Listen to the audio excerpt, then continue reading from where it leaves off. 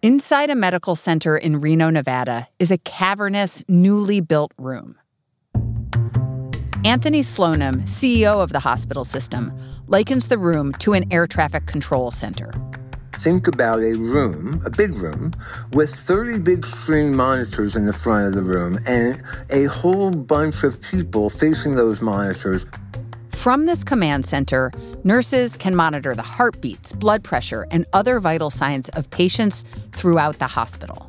The hope is that this new high-tech system could eventually help nurses to monitor more patients than they currently can, especially as they face a staffing crunch. The nursing shortage is now at crisis proportions. Things were really exacerbated in the context of the pandemic. All kinds of companies across the economy are facing labor shortages. And to try to lure workers, they're offering higher wages, flexibility, and signing bonuses. But many are also trying a different tactic, similar to what Anthony Slonim's trying to do at his Reno hospital. Investing in technology that could help them operate with fewer workers. Welcome to The Journal, our show about money, business, and power. I'm Kate Linebaugh. It's Friday, October 22nd.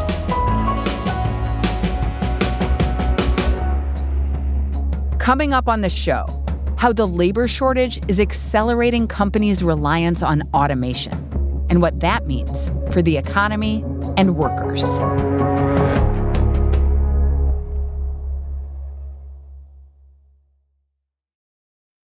This episode is brought to you by Global X ETFs. Looking to invest? Start your journey by exploring exchange-traded funds with Global X ETFs.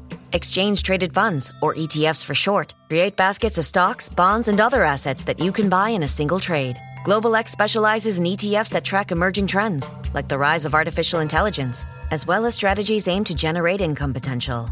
Visit globalxetfs.com to discover how you can get started.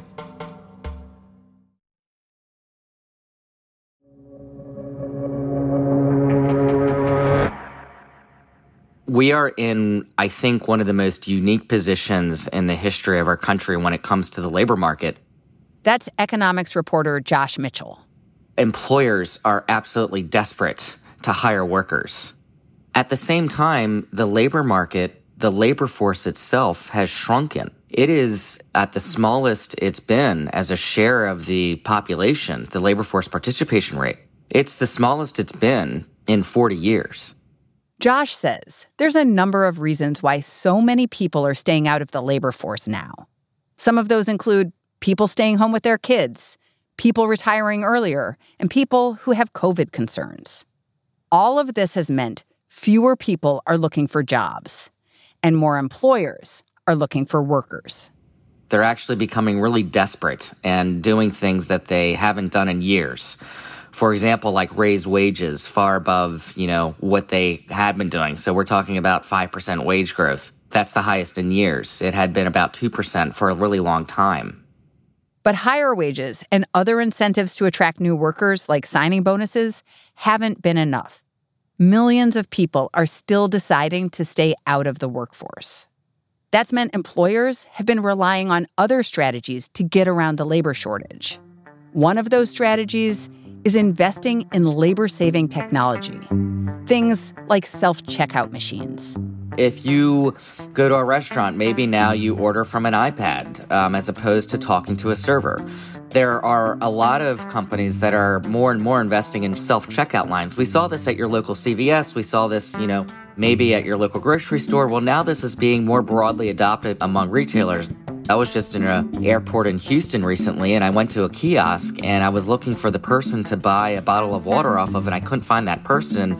Someone from another kiosk basically said, no, you need to do it yourself in this self-checkout line. If you look at the amount of money that companies across the United States are investing in software and technology to essentially replace workers, that has increased by 16%. The 10-year average was about 4%. But this labor shortage isn't pushing just retailers and restaurants to invest in tech like tablets or self-checkout. Other industries are also investing in technology in ways that are less visible. including one industry that was dealing with a labor shortage even before the pandemic. The healthcare industry, hospitals in particular, were really slammed over the pandemic. And hospitals, because they were so full, they really had to ramp up hiring. For a while, they've had to pay really high prices for temporary workers just to meet the surge in demand because of so many people showing up at the hospital sick with COVID. Now, a lot of those workers who were temporary help workers are now in demand from other industries. We've heard in this pandemic that a lot of women have dropped out of the labor force, and healthcare has been overwhelmingly female. Is that the fact that women are dropping out of the labor force hurting healthcare more than other industries? Yes. When it comes to nursing, for example, yes. Any industry that is dominated by women right now is probably going to be hurt more than industries dominated by men. And Josh says that with their backs against the wall, hospitals have had to become more innovative. For that hospital system in Reno, Nevada, that innovation looks like a giant room with a bunch of huge TV screens. We'll be right back.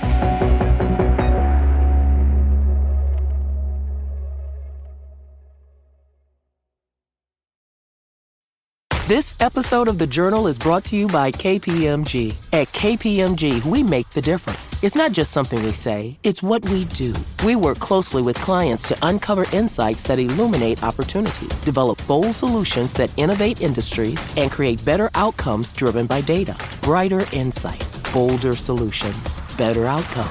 It's how our people make the difference. KPMG, make the difference. This episode is brought to you by Workday.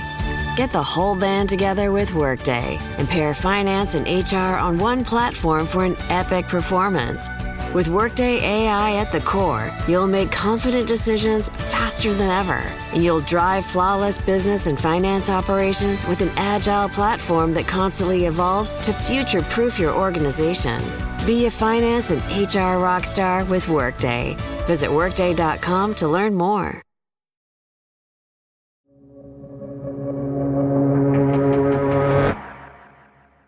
Growing up, Anthony Slonim knew he wanted to work in healthcare. Since I'm a kid, I wanted to be a doctor. I mean, since the age of 8, there are stories of me taking blood pressures at family cocktail parties on Friday nights. How did that go? It was great. My father, for some reason, used to take his blood pressure. He had hypertension. And I said, what are you doing? He taught me how to do it. Anthony studied to become a nurse, and for 3 years he worked in the emergency department of a New Jersey hospital. He says back then, the healthcare industry was also struggling with the nursing shortage. I got into nursing in part because in 1985, we were in the middle of a nursing crisis. It hasn't changed. I can remember earlier in my career where we were actually going to recruit nurses from foreign countries and bring them into the United States. After working as a nurse, Anthony went on to medical school and then became a doctor, and eventually a hospital administrator. In 2014, he became CEO of Renown Health, a 1,000-bed system in northern Nevada.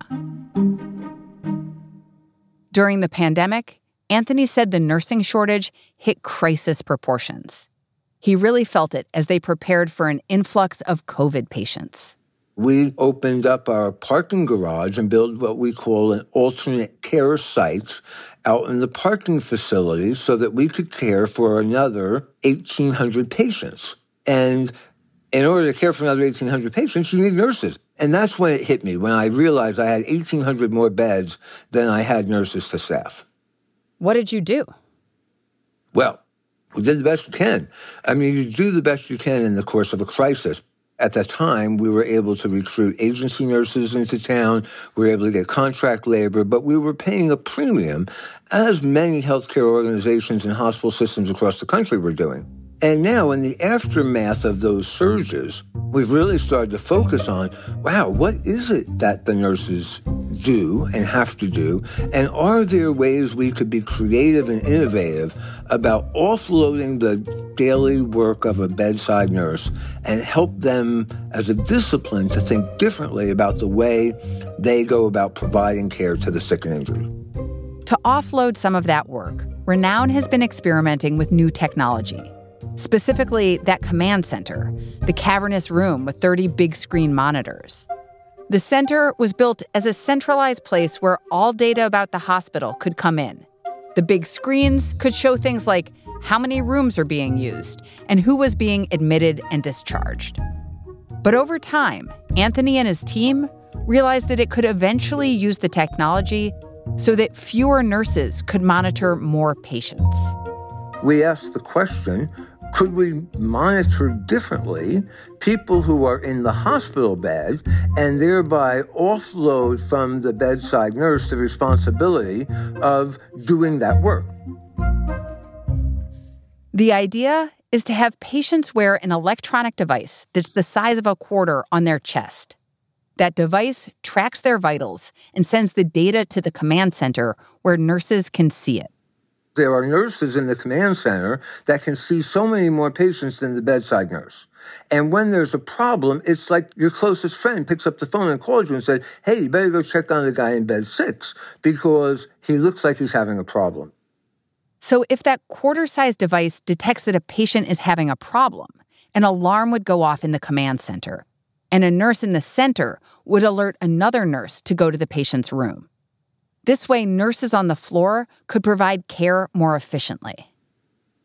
Do you see this innovation as a step toward being less reliant on nurses in your hospital system? I think that we will use this as an opportunity to figure out how we help our nurses provide nursing care, not non-nursing care. Anthony says, even if there weren't a nursing shortage, he'd pursue this technology because it helps optimize nurses' skills. For now, the idea is just being piloted. But at the end of this pilot, we'll have some real definitive information about how we might go around learning the next steps to where we could augment care at the bedside. You need a nurse to hold a hand, look in the eyes of someone, educate and counsel them on what their disease and treatment program is. You need that. But there are other things that can be offloaded that doesn't require the education or experience of the professional nurse. As Renown Health conducts this pilot, the prolonged labor shortage is pushing companies in other industries to adopt new technologies that could help them operate with fewer workers. Here's our colleague Josh again. This shortage has lasted longer than anyone thought, and we're now seeing employers starting to adapt. And I think the fact that they've already started to invest in this stuff means that they've already taken that leap. And so I don't think you're going to see that trend stop anytime soon. I think it, required employers to get in crisis mode, but now that they're in crisis mode, I wouldn't expect them to stop that trend that we're seeing. Especially because it's unclear how long this labor shortage will last. The hope is that as schools continue to reopen and as the pandemic fades and as there are fewer outbreak cases of this illness, parents will be able to, go back to work and the labor market will work out these kinks. That's the hope, that in coming months, this shortage will ease. But even if it does, Josh doesn't expect the trend of moving toward automation to go away. A lot of economists and researchers who study this would say, well, it actually takes a while for companies to adopt this new technology and build it into their everyday operations and learn how to use it so that they can actually become more productive with it. I think, based on the companies that I've talked to, based on the economists that I've talked to, this might actually be that spark, this moment that really forced companies to start to adopt those technologies in a much quicker way. That's what Josh heard from Anthony Slonim when the two spoke. He said, I had given some thought to this stuff, to using such technology to become more efficient before the pandemic, but we weren't really forced to do it in such a quick way. This pandemic and this labor shortage has really forced us to accelerate this process. What will this investment, this acceleration of adaptation of automation mean for workers when they decide they want to go back into the labor force? That's one of the big question marks. Whenever you have companies that adopt new technology throughout history, there's going to be labor market disruption. In other words, if you replace human beings in certain industries, you're going to have some workers that might be out of a job for a while. And that's a scary thing. In fact, it can create a lot of disruption in different geographic regions of the country, in different industries. So I don't want to be dismissive at all of the fact that, this really could hurt some workers in the short run, maybe even over a long period of time. And we really need to pay close attention to that. But the hope is that over the long run, this is a really good thing for the economy and for people who live in this country.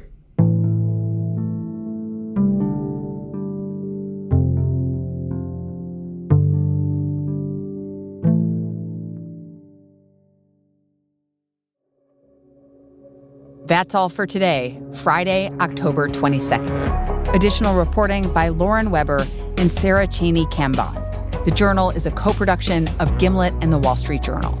Your hosts are Ryan Knutson and me, Kate Linebaugh. The show is produced by Catherine Brewer, Pia Gadkari, Martin Kessler, Brendan Klinkenberg, Annie Minoff, Laura Morris, Afif Nassouli, Ricky Novetsky, Enrique Perez de la Rosa, Sarah Platt, Willa Rubin, Kayla Stokes, and Annie Rose Strasser. Our engineers are Griffin Tanner and Nathan Singapok. Our theme music is by So Wiley. Additional music this week from Catherine Anderson, Peter Leonard, Emma Munger, So Wiley, and Blue Dot Sessions. Fact-checking by Nicole Pasulka. Thanks for listening. See you Monday.